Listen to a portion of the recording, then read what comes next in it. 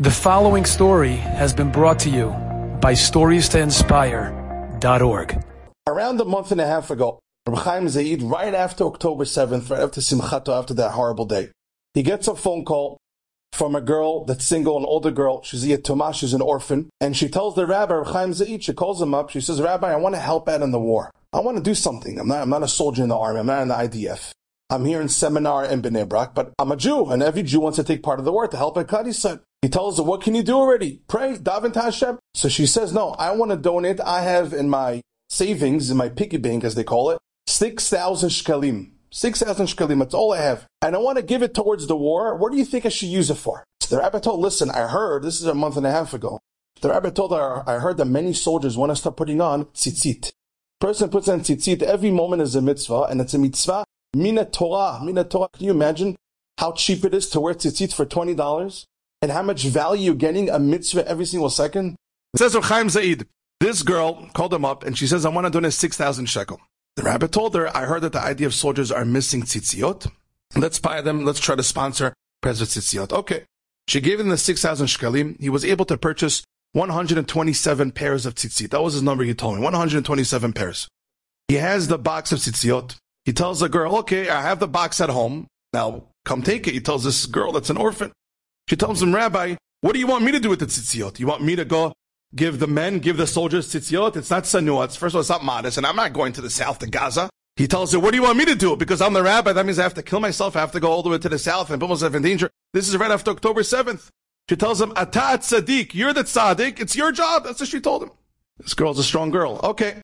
The rabbi was too scared to go, so he has his rabbi in the area, and the rabbi told him to go to the south, mitzvah gedolah, to help the soldiers. It's a big mitzvah of chesed, you're taking part of the war. He calls up his friend, this Rabbi Rahimi Zaid, calls up his friend who works in the government, and he tells him, listen, I got to get to the south. Right now, this is when they still didn't catch all the terrorists. This is right after October 7th. It took them a couple of days to make sure there's no terrorists in the area. It took a while. So he called up his friend, and he told him, I got to get to the south, but I can't just drive in my car to the south. It's extremely dangerous. His friend told him, don't worry, I'm going to hook you up. Give me a few minutes. A few minutes later, he calls him up, Rahimi Zaid, tells him, Rabbi, I'm going to have a katzin shel tzahal, which means one of the generals in the army, like a smaller position general, a katzin from the army, from the IDF, and he's going to come with a bulletproof army truck of the IDF to Bnei Brak and pick you up. Okay. Then we set up a date, the day, the IDF, the katzin, the general comes. His first name was Shaul of this katzin, but he doesn't want to advertise his last name. So the general of the IDF comes to Bnei Brak, to the rabbi's house, VIP, picks him up. They drive all the way to the south. As they drive to the south, closer and closer to the Gaza border, the dome over there, they stop at an intersection that has a massive sign in Hebrew, En Knisa, you cannot go past this, and they had the cement barricades on the road, you can't drive. Why? Because that whole area is a makom sakana, is a dangerous place. As they're about to leave the car, the rabbi, Rahimi Zaid, with the katzin, with his general from the IDF, suddenly they hear sirens. The katzin told them, go to the close the door. They stayed in the car. What happened? They were announcing that there's a loose terrorist in that area near the intersection. What happened was they caught 5 terrorists. 4 of them are still held by the IDF. 1 was able to run away. Echad barach, echad me'a aravim barchu. And he's somewhere in the area, so nobody leave the car. He said he was in the car for an hour and a half. Can you imagine? An hour and a half he was in the car until they got to Ora'ah, the rule, until they announced that you're able to leave the car. And he said that while he was inside the car, interesting concept, there were many, many loose dogs sniffing the area. He said he saw tons of dogs all over the place. And eventually, I guess that was a sign that there's no terrorists in the area, because we know those dogs sniff blood. And if they couldn't find anyone, that means you can assume the terrorist is not there. So after an hour and a half, he left the car. He goes to the bagage, as they say in Hebrew, to the back of the car. He takes it to tzitziot, and he gives it to the soldiers by the corner. He has 1 pair of tzitzit left. There was a soldier a few feet away from him that raised up his hand, and he said, Harav, Harav, meaning he was trying to tell the rabbi, I also want a pair of tzitzit. So the rabbi told me that he threw the tzitzit. He said it was such a horrible throw. It was way off, but he threw the tzitzit. And the tzitzit landed ala sela, on a massive rock. As the tzitzit that was loose lands on the sela, suddenly from the bottom of the sela pops up the terrorist, Yimach Shemo v'zicho, the IDF screamed, Mechabed, Mechabed, terrorist, terrorist. And he said, Esh, Esh, fire, fire. boom, boom, and they killed the terrorist on the spot. Do you hear this?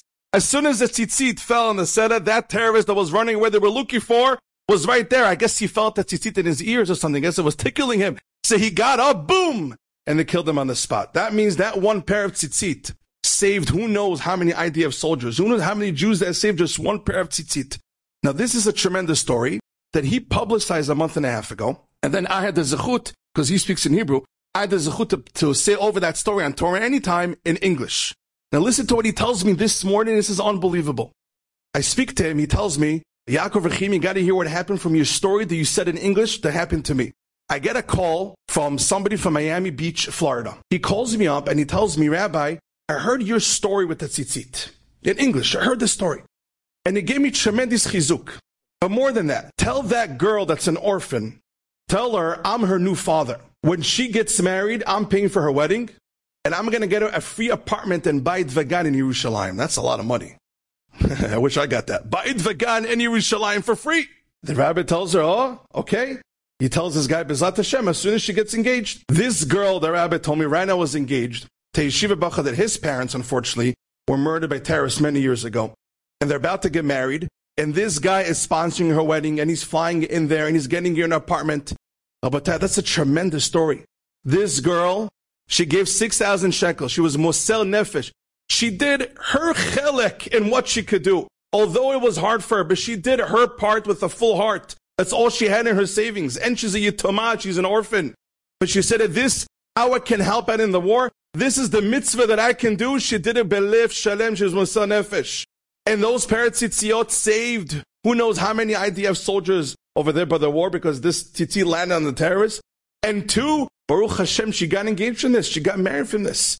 As Israelis love to say, my parents always say, Elokim Gadol. Israelis always say that. You know, Kadosh Baruch Hu, the stories that are coming in, it's unbelievable how Hashem exists 24/7 in our lives. Hashem is really here. And we have the zechut, we have the opportunity to serve Him daily. Enjoyed this story? Come again. Bring a friend. StoriesToInspire.org